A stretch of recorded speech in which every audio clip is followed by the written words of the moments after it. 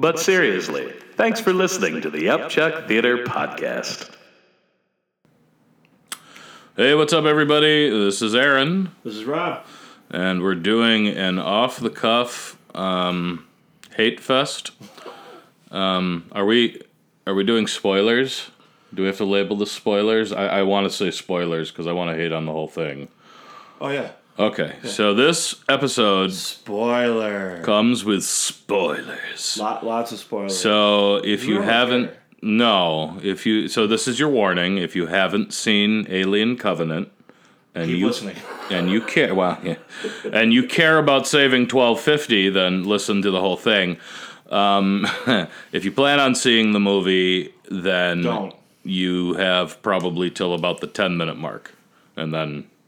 That's your problem, not mine. So, as most people will know by now, Alien Covenant opened this past weekend in theaters, and it fared relatively poorly here in the United States. It grossed, I think it was about $37 million, so it just edged out Guardians of the Galaxy 2.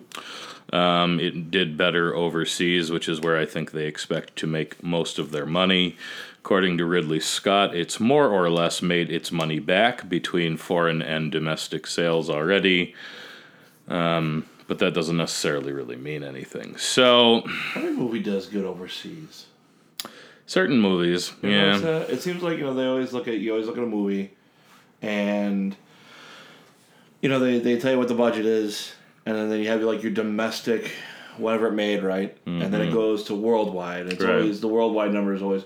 I mean, granted, it's worldwide, so there's a lot more countries watching it. But I'm just saying. I mean, it always seems like it doesn't matter how bad or how good a movie is. It always does better overseas. Yeah, it seems that way. I don't know. Well, I mean, that's a prime example. Well, I think it depends on the story, the content, whatever.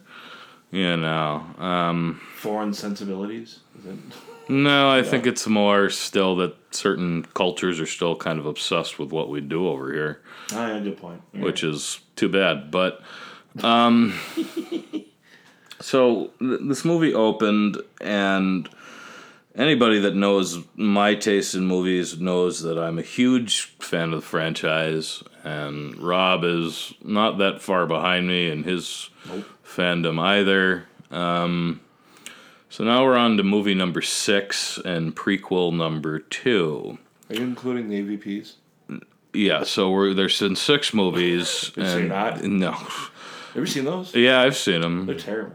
I actually really like the second Alien vs. Predator because it's so awful, and it knows that it's awful, and it... Like, the way that they kill everyone, like when they kill the high school kids in the pool, it's fantastic. I can't lie. That's actually a guilty pleasure. Well, no, it's not. But I know it's not a guilty pleasure because I'm not ashamed of it.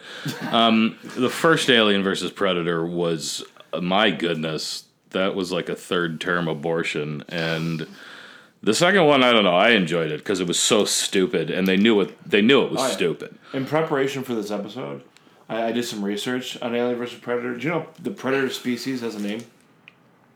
Really? Yeah. I don't know what it is. Okay. Well, there you go. So that's what you. So we still haven't gotten to spoilers yet. No. So Alien Covenant opened this weekend, and Rob and I saw it Saturday night, second night that it was open. In the theater. I don't theater normally. I don't either anymore. I think the last don't theater really either. No, the last movie I saw before that in the theater, I think, was when we went to see Rogue One. Yeah. Yeah, I think so. Before that was Terminator, right? No, it would have been Force Awakens. Oh yeah. We saw both Star Wars in the theaters, and then Terminator, and I can't remember if I saw anything else. I don't remember. Between those. Those are the ones that I saw. I can't remember. Yeah, I haven't. I've maybe seen one or two other ones. I saw Jurassic World. That was abysmal. And then last night I saw Lost Highway at the North Park Theater, and fantastic movie and just totally different on a big screen. So much stuff you don't see if you're just watching it at home. But anyways, so we'll stay sort of on track. So Alien Covenant is So it's another prequel. It's a follow-up to Prometheus. It ties in things with Prometheus. And it takes place about 20 years before Alien. So we're still dealing with just the Wayland Corp, right? Yutani hasn't gotten his Asian-y sounding name in there yet. Mrs. Yutani. Oh, that's right, yeah. And, or her Asian-y sounding name. Yeah. And so... Building better worlds. Yeah, they sure are with those... I like with those tricycles, the big wheels. Big wheels. Listen, I really want to stay on track with this one because it's supposed to be a hate fest. Yeah. For this alien, whatever it is, Covenant, whatever thing. Yeah. But you mentioned that, now I got to bring it up because the little kid riding the tricycle in Aliens, little big wheel, and it's got the Wayland Yutani logo. I want one. I know, right? No, I want one. Yeah. See, that's what this is going to be because I really can't stand that movie or this movie that we're about to do. Go ahead. So, all right. So it takes place about 20 years before the original Alien. And the opening sequence, which obviously takes place even further back, is completely pointless. Completely pointless 10 minutes, much like the first 6.5 minutes of this have been, where we meet David as he's basically been awakened. And we see him, of course, played by Michael Fassbender, with his creator, played by Guy Pearce, who is, Professor Wayand, or Dr. Wayand, or... Wayand. Peter Wayland. So... so he's with Peter Wayland, and he's awoken, and he's finding out about himself and how flawless he is, and how perfect he is, and how he's been created. And immediately it comes about where he begins to question creation. And how Wayland says, we don't quite know who created us as humans, but one day you and I will find out together. So he's playing Wagner, and making tea. He's making tea, and then he decides... Sitting in expensive chairs. Yeah, and walking like he's got... something arching his back. That whole scene was stupid. It was the most pointless drivel of all time. And if you remember, I mentioned at the end, I didn't know what that meant. Right. You had to explain it to me. That's what I did. I might not be the brightest bulb in the pack, but the fact that I didn't get that and it had to be explained to me, that's terrible. And then it ends with him saying, well, what is your name? And David looks at the naked statue of David and looks at his penis and says, David. So, I didn't notice that. Well, yeah, that's the David statue. I don't know. His penis is showing. I mean, Penis. What's he gonna do? Da Vinci was like, I'm gonna sculpt your dick. So then everything happens in relation to, of course, Prometheus, which our good friend Sawdustbin loves. Out in California, and loves I probably loves this too. I have no doubt. Well, he responded to me, and he was like, "Well, I take your comments with a grain of salt." I said, "What does that even mean?" And he goes, "Well, I like Prometheus." You know that way that he laughs too. Yeah, yeah, that's you, Dustin. That's what you sound like. You sound. Yeah. So, anyways, I look forward to when Sawdustbin has seen this movie and listen to this. Which he does, and he's one of our most faithful listeners. He won't listen to it because it's got spoilers. He'll wait till he sees it. Well, I don't care. Spoilers. So, anyways, for you, Dustin. So now we're on the Covenant, and so... The Ship of Fools? The Ship of Fools, yeah. And there's no Car of Idiots, but... Ship of Idiots? A way ship of idiots, I guess. So everybody's in hypersleep except Michael Fassbender, but he's not David, he's Walter. So Walter is a more up-to-date version of David. And basically what this movie is it's a mixture of the original Alien with stupid people, Jurassic Park, The Lost World, and Blade Runner. That's really what this movie is. Yeah, okay. So anyways, so this crew of the Covenant, they're all asleep. There's 2,000 colonists. There's embryos. There's a crew of about 15 or 20, and they're all in hypersleep, and Walter, as the android, is the only active crew member. And so they've just made a huge jump in hyperspace, and so they need to recharge their energy. The ship needs to recharge, so he releases the sails like we're on the high seas, and this like wax paper comes out of the ship. And of course, that's when the neutrino burst hits. And so, all the pea pods with the people fall down, and the crew is awakened, and then James Franco burns like a hot pocket, and that was actually good. Yeah, that was good. That was great. So for whatever reason, because he's James Franco and he wants to be like, I'm James Franco, I've been in 1,000 movies. James Franco is the actual captain of the Covenant, but because this is where the spoilers start, so something happens to his little pod. And they can't revive him, and then like a fire starts inside. He is microwave. Yeah, and I couldn't have been happier Toasty. At that. And then they show him. Smells delicious. And they show him like free form rock climbing and yelling at his wife with her strange bowl haircut to, hurry up and get to the top of the mountain. Yeah, Beta Ripley. Yeah, but now he's dead. So in his place comes I can't Billy Crud. Billy, he's terrible. Billy Crudup with that weird giant head and those stupid bangs, and even when we get past your facial deformities, he's just a horrible act. Terrible. So he's acting Captain Oral, and Orem, and no, it's Oral. Yeah, no, it's Oral. Yeah, and so the thing that differentiates him from everybody, apart from his like very attractive wife, who I can't understand why she was married to him, is that he's a man of faith. Oh, is that what it is? That's the whole thing. He's a man of faith. Oh. Yeah, exactly. Really? And that's how much they really get into that and the differentiation between him and everybody else. So, apparently... He just seemed like a wuss to me, though. Like, well, he is. Whiny and, or spineless and just like... Well, he is, yeah. But I mean, that has nothing to do with that he's a person of faith or whatever the case may be. No, that's debatable. Well, I mean, it just seems like his character was just so like... Right. Like wimpy and like... Well, squeamish. Yeah, he's a bitch, and yeah, basically. But what differentiates him from most of the people on the ship is that he's a very pronounced man of faith. So, is there something in the future that we don't know about? Well, they don't explain it, so it doesn't matter. It's just like he believes in Jesus and people don't.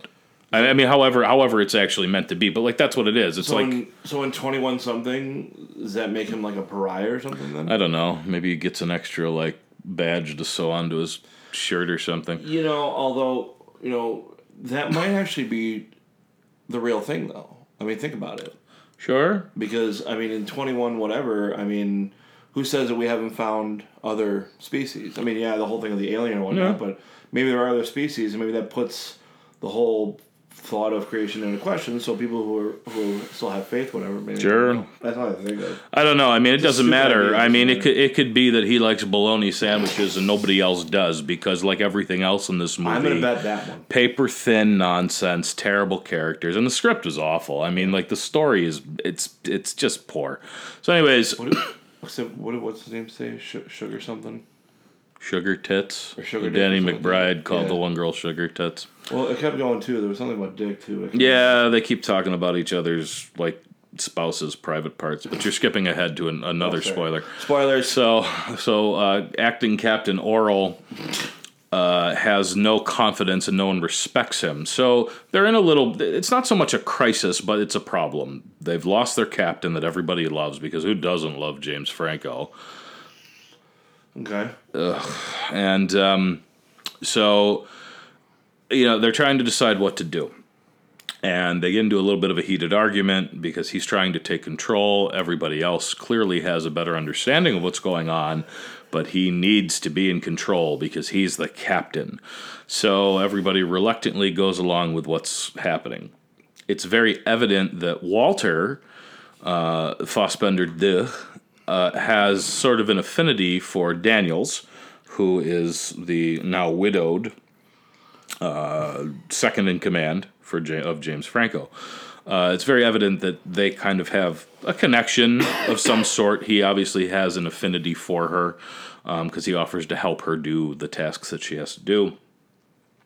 Then we cut to a scene of Oral and his wife, who I don't even know her name. It doesn't matter. Karen. What's that? Karen. There you go. So Karen is married to acting Captain Oral. And, she's like, oh, you got to just do your thing and everybody's going to be fine. He's like, well, they don't respect me because, they're burying their captain at sea. So Tennessee and Daniels and Walter and one other character who it doesn't matter because they're all interchangeable. They're like all taking like a shot of whiskey and they jettison his body into space. And he has a conniption over this and says, oh my God, they don't respect me. And I was already done. So I'm like, you're an idiot. And the best way you could have won these people over was if you took an hour and said goodbye to someone that everyone respected. So then they come across a transmission. Ooh, who could that be from? I don't know. And it's from a planet that's only a few weeks away, as opposed to going back into hypersleep for what's like another 7.5 years. Yeah. And, so some of the crew, and remember, none of the colonists are awake. It's only the crew of, however many. I think 15? Was it 15? Something like that. Crew. Well, yeah. Something like that. So one of the pilots, she goes, Captain, everybody would love to check this out as opposed to going into hypersleep and da-da-da-da, and they run some initial tests, and it appears that this planet is even more hospitable and has a higher, potential index rating or whatever the hell it is than where are they going? Orgai 6. So Orgy 6. Origami 6. Yeah, so they're going to the Origami Orgy 6, but this planet has an even better... Well, it's more. They said it was more in the Goldilocks. Yeah, in the golden shower zone. Yeah. And so the captain decides, because he's got to win his crew over, that they're going to go here. So then Daniels asks to speak to him in private, and apart from the robots, she's like the only truly intelligent character in the movie, and she says, "What are you doing? It's time to go back to sleep." And he goes, no, this could be perfect, and this and that, and da-da-da-da-da, and you could build your log cabin here, because her and Dead Boy were going to build a cabin. And she's like, no, there's a reason why the scanners that took years to collate said that this wasn't the place for us to land. Like, there's a reason. And he's like, no, we're going. So, basically we can end it here, because that's how Billy Crudup killed his crew. But of course they land, and and then Danny McBride is in this as Tennessee, and he says sugar tits and whatever, and that was okay. He was alright. I mean, he didn't bother me in this movie. Danny McBride was alright. He was alright. I think he was one of the bright shining. Yeah, well, there are a few bright shining spots in this movie. Fassbender. Yep. Because he's just fabulous. It's Fassbender. Yeah. Danny Danny McBride was alright. Danny McBride was really good. The one girl who played the doctor, McBride's wife, in the movie. Yeah, I thought her character was actually really good. Yeah, I thought it was cool. I thought she did that well. And she dies in about 15 minutes. Yeah. I cannot stand Daniels. See, I didn't mind her. I thought that. The piss out of well, I thought that in the last part of the movie, her character kind of developed a little bit. And I thought her performance was decent. But it takes till like the last half hour or so for it to even, for it to show through. I was bored way beyond that. I was already done. And for me at least, some of the death sequences were pretty cool.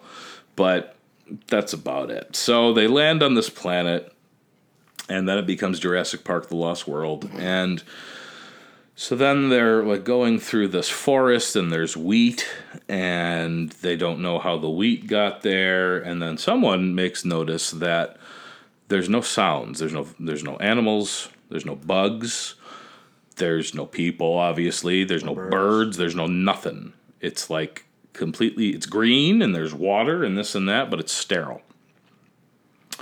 So then I think Oral's wife, right? She's a scientist, yeah, and she says this is a great place for me to start taking some like urine samples of the planet, and so they leave one of the like faux space marines with her. The security element, yeah, the security unit, yeah, and so they're there, Redward. And the rest of the away team, the red shirts, yeah, the red, and they go off and they keep going. So two things are happening now. So we've got two groups. And then also the people on the ship. And so scientist wife is taking her samples of dirt and water and her there's the big ship. And her faux marine. What's that? Well, there's the big ship. Yeah, it's like There's the crew, right? The pilots, like Tennessee, and there's the lander. Yeah, right. So his wife is the only one at the ship at the moment, right? Yeah. So the main group goes off, and then. Oh, they come across a really dried out croissant sandwich from Burger King, which is an engineer ship. And what engineer ship do you think that might be? But hold on, because we're going to go back to urine sample analysis. And so while Oral's wife is, shaking up her little, test tubes and stuff like that, and, doing her soil work and things like that. Great band. Stuff. Great band, by the way, soil work. Yeah. And so her faux marine, he goes, oh, I got to take a leak. So, of course, he, steps on... like a mushroom, and it releases these pores. And spores? Yeah, and one of them goes into his ear canal, and so that's how he's gonna get an alien. Yeah, that's right. So he steps on like a spore, like a fungi, and it releases things into the air. Is it a spoiler? Yeah, so it releases things into the... Spoiler. Boo. That was actually kind of funny. So it goes into his ear canal like a really bad carnivorous earwig from The Wrath of Khan 2. Yeah, right. From The Wrath of Khan. And then she calls him back. So we know what's going to happen there. So then cut to Chris Sandwich. And so just like how the idiots in Prometheus put their nose real close to everything, because I called this out too, if you'll remember. So like a mushroom, this thing really looks like a mushroom as opposed to algae or something on the ground. And one of these idiots that's with the main group bends down, and what did I say? I go, well, go ahead and touch it. So what does he do? He goes ahead and he touches it, and he doesn't see the crappy CGI, and then it goes up into his asshole or in his dick hole or something. So he's infected. So then they get through the ship, and they see some of the engineer statues or corpses or whatever they are, and then they get to the main control room, and they see the signal that's been pulsing out. And surprise, surprise, it's from Dr. Elizabeth Shaw. Spoiler. So, cut to. So, meanwhile, Tennessee is trying to talk to his wife. I think does it start to rain No, not yet, right? It doesn't start to rain yet. But they're having some trouble with communication. The ion storm. Cut back to, right, yes, that's right. So they can't get closer. Get closer. So then we get to back to the soil samples, and that dude's already sick, and he can't breathe, and then he trips over and falls, and that's when we laughed. And that's when we laughed. So they start running back to the ship, and then they call the main unit at the Croissant, and they're like, something's wrong with whatever his name is. What's his face? Ledward. Is that what it is? Ledward? Yep. And okay, so yeah. So Oral and his crew start running back, and then their guy trips and falls, and then we laughed again.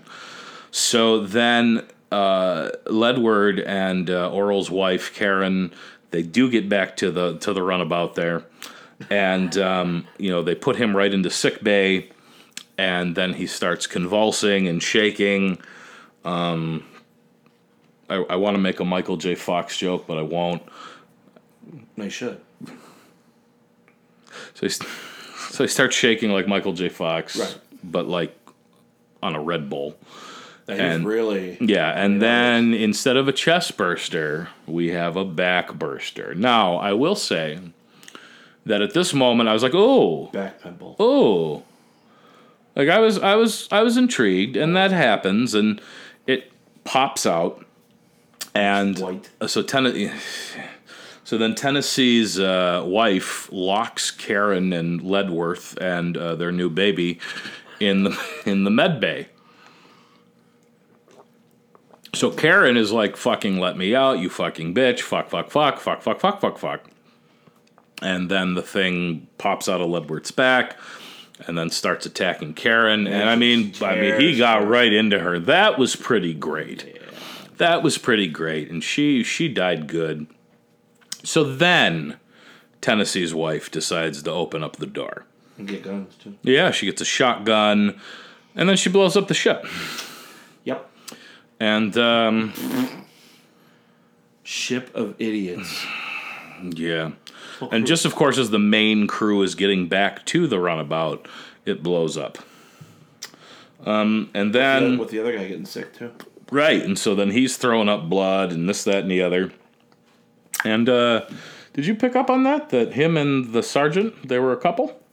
It's the first gay couple in the alien in alien history. Oh, yeah. I did notice because he says, like, I love you as he's dying or whatever. Yeah, I did notice that. But yeah, so they decided to introduce that, and he's one of the first people that's killed. So his back burster... No, it comes out of his throat. Yeah. Comes out of his throat. And then it's just, then they're like shooting at it, and these aliens are like a bad mixture of the alien from Alien 3 and then Ripley's weird child from Alien Resurrection. They're this weird hybrid of nonsense. They're not aliens. Right. Well, they're not. Yeah. So, as far as I'm concerned, they're not xenomorphs. Well, they're not xenomorphs. No, they do. There is a name for them. They're like ectomorphs or like... No, the neomorph. Right, the neomorph. Right, so the Matrix morphs. This is terrible. Yeah, it's terrible. So anyways, well, but what does happen that's cool is this ectomorph kills like 4 people. Yeah. I mean, he just tears through them. It's like the Raptors scene from The Lost World Jurassic Park, which is a terrible movie, but the idiots die in the field, and so that, like, 5 minutes is cool. And then what happened... The deaths in this movie were cool. Yeah, most of the deaths were pretty good. So then... That's about it, though, really. What's that? That's about it. Yeah. So then we see, like, a flare go up and this big boom and explosion, and then we see, like, Assassin's Creed, which is also, of course, played by Michael Fassbender. And then we see this hooded figure, and who could it be but David? And so David is still alive, obviously, as an android, and Elizabeth Shaw has died, and he brings them back to this temple. And all around them, as they're walking, there's just these, like, ashed over, it looks like Pompeii. You know, like after the volcano. It does, right? Yeah, it does. So David starts explaining things. Oh, Walter's lost his hand because Walter... He saved Daniels. Yeah, saves Daniels. But that was like the key thing, too. Right. So punches the Neomorph. the Xenomorph and loses his hand because obviously of the acid. The Xenomorph. And oh wait, is that been established? What's that? The Neomorph had acid for blood?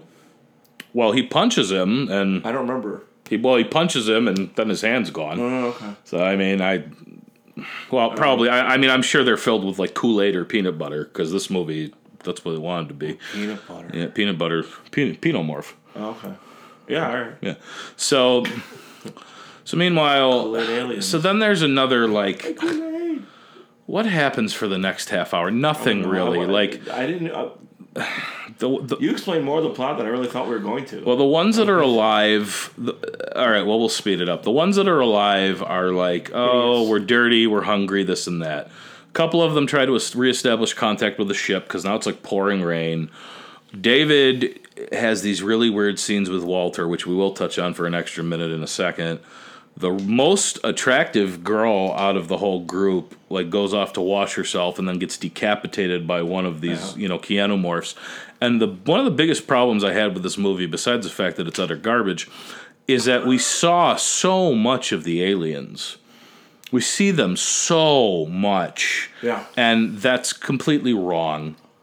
And it just... Comparing it to Alien. Even comparing it to any of the other ones, because did we see a lot of aliens in 2 though? Well, but there's so many of them, and even then, no, you don't see them for more than a few seconds. Even like when they're crawling through the ducts and all that stuff. Was awesome. Yeah, but you see them for like 2 or 3 seconds. Yeah, okay, good point. And in this, I mean, you see it scaling the wall and doing tricks and doing all this goofiness. And hardcore. Yeah. So a parmorph. So we get to the scenes with David and Walter. I have Gatorade in my nose. And there you go. You're infected now. So we get to the scenes with David and Walter, and David is obviously far more advanced with emotion. David was created, much like the Nexus 6 from Blade Runner, to be as human as possible. Now, the thing with the Nexus 6, of course, is they're not supposed to develop emotions, but that's what happens. And David was programmed to have that. And that's, of course, what ultimately causes all the problems in Prometheus, because he has ego and jealousy and everything else, and then he kills all the idiots. So, and I like Walter better. And this is where I started to realize. I said, okay, so this is really David's story. It's nothing else but to keep David going as a villain. Sure. And so he has these really bizarre scenes with himself, Fassbender, where he kisses himself and he fingers a tin whistle, and like an Irish tin whistle with Walter. But while we were in the theater. With the fingerings. He was in the car. Now put your fingers here. Follow it. We'll do the fingerings together. Blow. Not gonna lie. Of course we laughed. Oh yeah, well a lot of people laughed. And then, as I said, I think because we laughed, I think there was like weird people. Yeah, we started it. Yeah, we started. There were weird people in the front that were laughing with us. Yeah, we started it. At some point, we should have just said phrasing out loud, but we didn't. Yeah, well, we were too bored. And so of course, Walter only has one hand, and David brings Give that. The man a hand. Well, and David brings that up. He says, "Well, sure, you can love. You sacrificed yourself." With his hand for Daniels. So he's intimating that Walter loves Daniels. But Walter's not designed to have emotions. Right. Maybe he's starting to come around. Right. Well, he's saying basically that even though he wasn't programmed that way, he's capable of so much more. So this whole movie is just basically about, these androids, becoming self-aware. It's creation. It's obsessed. David is obsessed with creation. This movie is terrible. So then the one morph decapitates the really attractive girl. Yeah, that was cool because their head was like bobbing. Yeah, it was just like floating. It was like a Japanese lantern. Yeah, and so then David comes upon this alien and it looks at him and it snarls at him and he like breathes into its nostrils like a horse or whatever, and it like listens. It listens to him, and then this is where. Well, I mean, I was already done.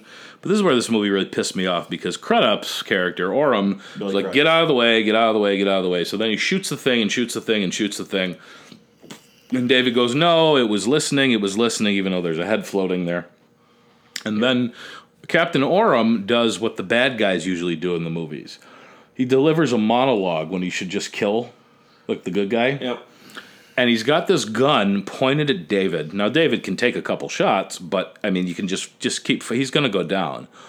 And they keep talking. He's like, if you don't take me to whatever, I will fucking shoot you. And I said it pretty loud. I'm like, just shoot him. Yep. Just shoot him. Just shoot him. Just shoot... And I said it like 20 times because it was just dumb. And then he goes, all right, well, I'll show you. And then there was one good part of the movie because he leads... And spoiler... He leads Billy Crudup to what can only be described as a Buffalo, New York basement with no insulation and mold on the walls. And we come across a dozen or so real alien eggs, xenomorph eggs. Face huggers. And so it's been coming as well where a few people, I think Daniels comes across some of his work. He shows Walter some of his work in a few scenes earlier, so we see how much he's obsessed with creation. He's had nothing to do. He's been alone, and he's been developing all this stuff. He's been engineering, yeah. He's got vials of this black liquid. He kills the entire engineer population off with the black liquid when the croissant lands. For what reason? It's just, I don't know. It was just really dumb, and that's how much we're going to talk about it. So then he goes to Captain Oram and goes, here, this.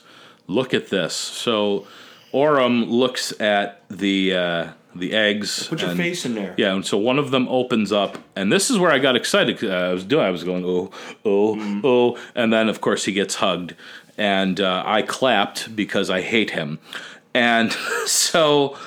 The fact that we actually get to see the final, an actual xenomorph. Yeah, and so so a couple other things happen, and a little bit of time passes, and people want to get out of there, and they can't find Captain Oram, and then we cut back to him, and then they did a really nice homage to John Hurt, because it breaks out of his chest, and he does the whole same dead bird thing with his hands, and this and that picture of Billy Crudup dead and not able to talk in this movie anymore was probably the best part about it. Yeah, it's worth it, yeah. So now we have a real alien.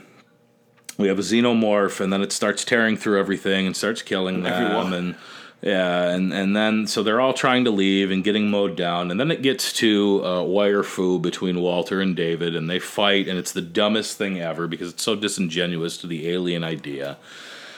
And then androids fighting androids. And then basically there's only a couple people left. So they finally made communication with the mothership. They're sending down a second, shuttle. All it is now is Daniels, the security chief, and then it ends up being one of the androids. Walter's on top of David, punching him with his one good hand, and they're, well, do what you have to do, brother. And then there's a knife, and then we cut away because he we stabs him with the nail. Does he? Well, oh yeah. Because he has the nail that Daniels had, and she was supposed to use. Well, she stabs him in the cheek or whatever, and he goes, "That's the spirit," just like Roy Batty. Yeah, which was all right, but yeah, she had that nail that she was going to use to do the first nail for her log cabin with free rock climbing James Franco. Yeah, so that worked real well. Is now a hot pocket. Yeah, in space. Yeah, and so then Walter and David fight, and then of course we don't have any idea which one of them is gonna make it out. If Walter's gonna keep pummeling him, or if David's gonna stab him. It's David, and so they did keep that pretty hidden, pretty good, because he went along with everything up to the very, very end. Oh yeah, you really didn't know. At first, I thought to myself, "Oh, that's easy, that's David." But then he went along with everything, and he was helping, and this and that. And I'm like, "Oh, maybe it's not. Maybe we actually did it the right way." Well, we were both pretty sure it was David, because I was, but it's kind of maybe. Yeah. Well, but I knew. Hoping. But I knew because they gave it away super, super, super, super subtle. Because basically they get on the ship, but the xenomorph is there with them, and so Daniels goes out on the wing as they're still in the planet's atmosphere, and there's this really stupid scene trying to kill it. And in the end, she gets saved by Walter David, but there's a very quick flash of his hood going up. And to me, I was like, oh, yeah, that's definitely David, because he had a hood up at the beginning looking like Assassin's Creed. All right. So they get in the ship and, hug, kiss, Tennessee and Daniels are lamenting their losses and this and that, and everybody's kind of preparing for hypersleep again and just getting ready to try to go to Orgy 6. And so then the other two pilots, I don't know their names, but they're a couple. They decide, well, now's a good time to have a shower and have sex. And that's when we realize that there's a xenomorph on board. Oh, yeah. And that was a good death scene. Because she sees it through the shower, and she screams, and her boy toy is like, what's up, baby? And then he gets the mini head right through the glass, through his neck. That was great. Yeah. And I was glad that they died. And then Walter David is tracking the thing and sort of helping, but sort of not. And they try to make it like, can he communicate with it or not? And then the Xenomorph breaks the camera, so you're like, oh, maybe not, but I still knew it was. And then Tennessee and Daniels are left to fight it, and they blow it out of the airlock, and with the trucks, that barely move in the vacuum of space, and they blow it out. So it's very much reminiscent of the original, and this, that, and the other. And then they go to sleep, and so then Tennessee's asleep, and then Daniels is like, Walter, Walter, thank you. Before you put me under, you'll build my log cabin with me, right? And then Walter David looks at her and doesn't understand what she's talking about, and then she's, oh my God, David! And then she goes to sleep. Then he regurgitates 2 alien embryos and puts them next to the babies, and cool. Then departs for Orgy 6. Movie's over. Yeah. Yeah. The movie was terrible. I want my money back. Yeah, it was really bad. Ridley Scott, if you ever, for some odd reason, listen to this, for any reason, I want my money back. The 2 things that have stuck out to me from reviews that I've read are, one of them says, this installment. Return to form. Well, no, that's not. No, one of says this installment. It makes no sense why Ridley Scott chose to make this movie. That was the best statement. I don't get it. It doesn't make sense why did Ridley Scott choose this story to be made? Like what was the point? Money? He's 79. I don't know. I guess. Money? Okay. And Oscars? I don't know. And then the dumbest thing that I've read about this movie, besides that it's a return to form, is that basically this is the exact same story as the original one with dopey characters that make dopey choices. And that's where I have a real problem. Because the original movie is not about stupid characters. The original movie is about underprepared, smart characters who have no chance against this thing, and they do everything they can to survive. Do a pretty good job, too. Yeah, I mean, the only one that I would argue is stupid is Veronica Cartwright's character Lambert, because she's so hysterical all the time. But apart from her, I mean, even the wrench monkeys, they're not stupid people. They do their job. They're real people. And no, see, that's where you nailed it. Yeah. They were real. Yeah, they're real people. They're real people. Why don't we talk about the bonus situation? I believe they deserve full shares. Oh yeah, right. See, I'm coming down. The fuck's she coming down here for? She better stay out of my way. On my way. We're gonna get into that in a second, but you kind of nailed it there for a quick brief moment, and if I could just wax idiotic for a second, you mentioned real characters, and that's I think that's the most important thing. Right. The first movie was done so kind of underground. It's funny because I went back. I watched the making of the first movie. Mm-hmm. You know what I mean? From the quadrilogy that you gave me. Mm-hmm. And, it was really eye-opening. It was really interesting to me. I never realized, how that movie was or whatever. You know what the original name of that was supposed to be? I'm sure I do. Star Beast. Yeah. But anyways, not to get off too much off the subject, but, I think you really hit the nail on the head there. The fact of the matter is the first movie, it's so seminal. And you nailed it. It was real people, real characters, like you said, underprepared, who were just completely thrown for a loop for this. And you can tell it from the dialogue, from the words they used, the way they were talking, the whole feel of it. You know what I mean? Everything. Yeah, they're people on a job. They want to get home. The ship is dirty. They want to get paid. They're just doing what they have to do. They wake up in the system where the hell are we now? Mother wants to talk to you. Great, let me see what this is. And none of them are happy. No, either. They're not. It's very interesting, too, in the original one. They're not happy at any point. None of them are happy people, when really. They're eating, they're happy. The food scenes, they were happy. Breakfast. I'd rather be eating something else. But, at this point. And the look Lambert gives is just priceless. And then she starts laughing. Right, exactly. And I think that had to be a real laugh, because Yafikato's delivery through that whole movie is fantastic. Yeah, why don't we just talk about the bonus situation? I mean, it's not, but never been on an equitable level. You nailed it though. That's what it is. Yeah, and that's it. And and my problem with Prometheus, as well as this movie, well, besides the fact that they're both garbage, is that it's so pristine. Like, everything's so clean. And I can understand that, I guess, from the sense of, like, Wayland's home would be pristine because he's, like, the richest man on Earth. But I just don't buy it. That's not the universe. That's not the universe in Alien. That's not the universe in Aliens. It's not the universe in Alien 3. It's not the universe in Alien Resurrection, which is not that good of a movie. So, and to call the original crew dopey and to say that they investigate something in a dopey way, it's completely false, because there's an agenda there. There's a line because Ripley doesn't nobody likes Ash. Nobody likes Ian Holmes' character, the science officer. Nope. And none of them know him. Nope. Because he's been planted by the company, and he ends up being, of course, a synthetic. He's a robot. But she asks him. She says, "What do we know? Like, why is he here?" And Tom Skerritt's character Dallas says, "I don't know. 2 days before we were supposed to dock, my normal science officer gets replaced."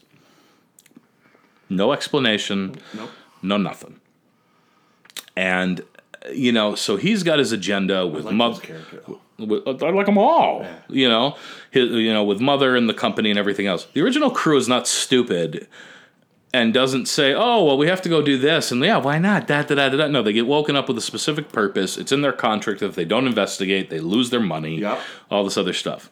The only thing that's comparable is that Kane, John Hurt's character, gets super interested in the egg when it opens. Now, there's a couple things here. His curiosity, he's clearly interested in what's going on, so he's a curious man. That's fine. He wouldn't be down there if he doesn't slip and fall, which happens. He's in a spacesuit, so who knew that was going to happen to begin with? And that's a terrifying scene if you've never seen it before. When that egg opens, and if you've never seen that before, you're on the edge of your seat going, "What the hell is going to happen here?" The first time I saw that, it scared the crap out of me. And it's just totally different. And the characters on that ship are not stupid. And the characters on that ship, there's so many more characters in Covenant too. That's part of it too. This huge ship going through the nethers of like charted space. There's 7 people and a cat. There's 7 people and a cat who's far less annoying than any of the 3 that reside here with us. And Rupert's all right, but Rupert's all right. Yeah. But that's it. And then they're hunted. In this, there's like 20 people, and none of them are smart enough to survive. And they all have guns. It was just stupid. Yeah, there's no guns. Yeah, there's no guns on the Nostromo. They make like handheld flamethrowers and like cattle prods. Yeah, and cattle prods. Like they have to. So stupid people did that, and then they have to use their wits to try to outsmart the thing because stupid people do them. God, it was just awful. Well, I was bored to the movie. We did facepalm at the same time at one point. Did. I don't remember what was that about. About halfway through the movie, something really dumb happens, and Rob and I just both at the same time, and it was hysterical. Like not even pre-planned, it just happened. Just happened at the same time. People behind us had to be wondering what was going on. They must have thought I was having a seizure. How angry I was getting. And here's the thing. When you'd mentioned this to me, you're like, Eric wants to go see, Alien. Yeah, this is your fault, Eric. Yeah, and you. I thought about it, and I really kind of went, all right, well, okay. So Prometheus was terrible. It can't be any worse than that. Right. And I really tried to give this. I really tried to go into this with a kind of like a positive outlook, saying to myself, okay, well, Prometheus is really terrible. Maybe they've learned their lesson. Maybe this will actually be good. The trailer looked halfway decent. This will be cool. No. This was the furthest thing from being cool. The real problem I have is that the fact that they're making it so that Walter David or whatever David is the one that designed and genetically engineered the Xenomorph and turned the Neomorph into the iconic, classic H.R. Giger inspired Xenomorph. It's just stupid. It's just stupid. I can't even wrap my head around that. First of all, No, because it's terrible. It's a terrible idea. it's a horrible idea. This is what they call. You know what they call that, right? Retconning. Yeah. This is retconning gone terribly bad. Well, it totally just disrespects everything that Dan O'Bannon came up with initially for the story. Oh yeah. It ruins terrible. it. But that's how it is. So they take franchises like that and they just ruin it. I mean, you have 1, 2, maybe 3 good movies, and then they say, "Oh, well, now we're gonna do a prequel and retcon things, and it'll all be explained." Yeah, retcon. The definition of retcon equals ruin, typically. Yeah. So, and that brings up another retarded something. That brings up another point. The most interesting scenes in the movie are between David and Walter, and they're also the most boring scenes in the movie. Yep. Fassbender is playing 2 roles, and he does an admirable job. But the script is so terrible. The script is horrible. And those scenes just go on and on. And it's... His Walter version was much cooler, though. Yeah, you think so? Yeah. I think Walter was awesome.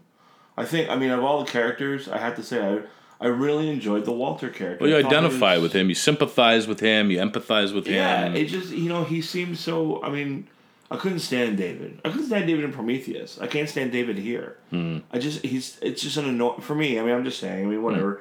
Just my own personal opinion, he's just an annoying character. He's your archetypal, is that a word? Archetype? Yeah. He's your typical archetypal bad guy. Bad guy alien or bad guy android, whatever. He's not Ash.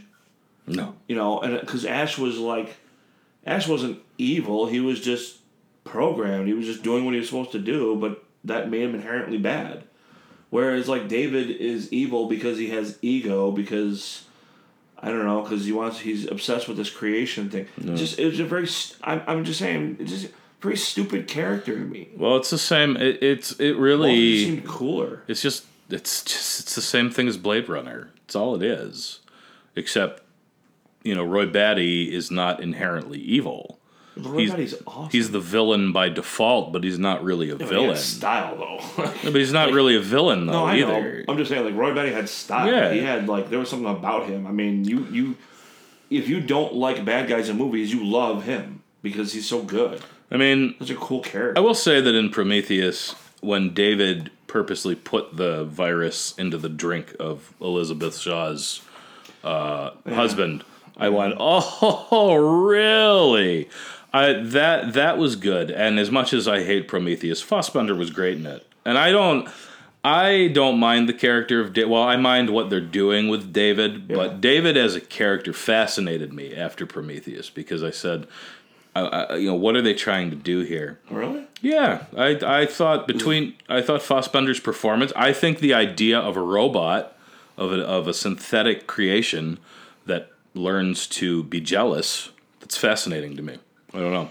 So, were you going? Did you know that he was gonna be in this movie? Yeah. Character David. Yeah. So were you anticipating? No, seriously, were you anticipating where they were gonna take the story? If that. No, I had no idea that it would be. No, no. No, but what I'm saying is if that character fascinated you in the first movie, right? Were you going at this going oh cool, now where are they gonna go with him? Were you mildly interested? Yeah, I was curious in that. Okay. Yeah, I was curious in that. Because because it was also saying that Elizabeth Shaw. It was also saying that Shaw makes an appearance, and I wasn't happy about that. But her only appearance is that she's gutted and petrified in wood or whatever. So that was good. So I didn't know that. I didn't know that character. Had an impression on you in the first movie. Yeah, I like the character of David. That's cool. That's about it. I'll put it this way. Like I told you. We got back, right? And I think we parted ways. I ended up watching the first movie. Yeah, I did the other day, too. I actually watched this. I watched it twice. Did you really? Yeah, I watched it twice. So I can watch the original Alien over and over again. I know. Well, we're going to do that. Yeah. We should watch that. But I watched it again, and and I watched the 2003 director cut. I did too. I like it a little bit better. It's a little bit better, yeah. The whole better. scene of it, for me, it's like the scene when Lambert slaps Sigourney Weaver. That's a powerful moment. But that is so important to the story. Powerful moment. Like, you don't realize how important that is to the story. Yeah. But, it's a real shame because, you go back, you watch the original. We made references, we actually talked a lot about the original. But you go back and you watch the original, and then you watch this, and it's so different. It's so just... You kind of go, where did they go? Like, what happened? You know what I mean, really? And I don't know, if anyone's never seen the original, you got to watch the original before you see this. You have to. Don't watch this and be like, oh, well, it's a prequel. We'll watch this and then we'll understand Alien. It doesn't even work that way. No. It doesn't work that way at all. Not at all. You know what I mean? You can't watch Prometheus, this, and then go like, oh, well, cool, now I'll understand Alien. It's, and I worry that that's what people might think. Yeah, that's possible. Younger generations, I mean, me and you, I mean, we're a little older, you know what I mean? And I worry that the younger generation right now might be, oh, well, we saw Prometheus last year, so now we can watch this one, and now we can go back and we can watch that original, because we've never seen it before, because we just heard about Alien through Prometheus. Yeah. And now we'll watch Alien and we'll understand it, and that's terrible. I feel bad. I don't want to see that happen. I agree. Can I segue for one quick second on something? Yeah. We watched the Blade Runner trailer. Aaron? Blade Runner trailer. Yeah. Aaron? Yeah. Yeah, we sure did. We'll come back to that one. We sure did. So, I mean, tell me, like, as the people on Twitter were telling you as you were bashing this movie on the Twitters. A lot of people were asking me to tell them how I really feel. I was just gonna say to you, like, well, Aaron, tell us how you really feel about Alien Covenant. It was horrible, and I almost feel. I'll tell you one thing. You want to know how crazy I got about it? I'm wondering if I have to watch Prometheus again to see if this is a worse movie than Prometheus. Wow, really? Yeah, because I think this is worse than it's worse than Prometheus, wow. And I think it really is worse than Prometheus because it's so disingenuous. Yeah. It's so disingenuous to just what the idea of Alien is supposed to be. And there are going to be people that are going to be like, well, that, and well, it's a different, no, shut up. I don't care. I don't care. No. And of all the people to do what's happened in these last two movies, Ridley Scott, just, I don't get it. I don't understand why someone who has such an important part of this art. I don't understand why this is the movie he decided to make. And yeah, it's terrible. Do we rate these? This doesn't rate. This is horrible. This movie does not rate. Prometheus doesn't rate either. Prometheus is garbage. This does not rate. Well, I want to bring this up real quick because we were talking about this earlier. Alien Covenant, Rotten Tomatoes 71%. Mm-hmm. On the tomato meter, audience score 62, obviously. IMDb, Alien Covenant 6.9. Metacritic 65. And as I said earlier, we were talking about this for a quick second.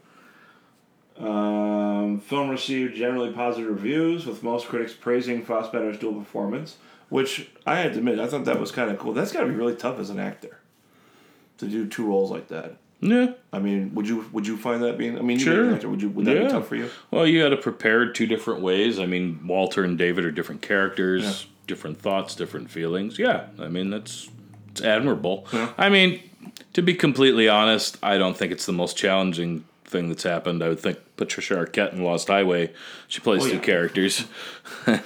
I mean, and that's a little more involved, I think.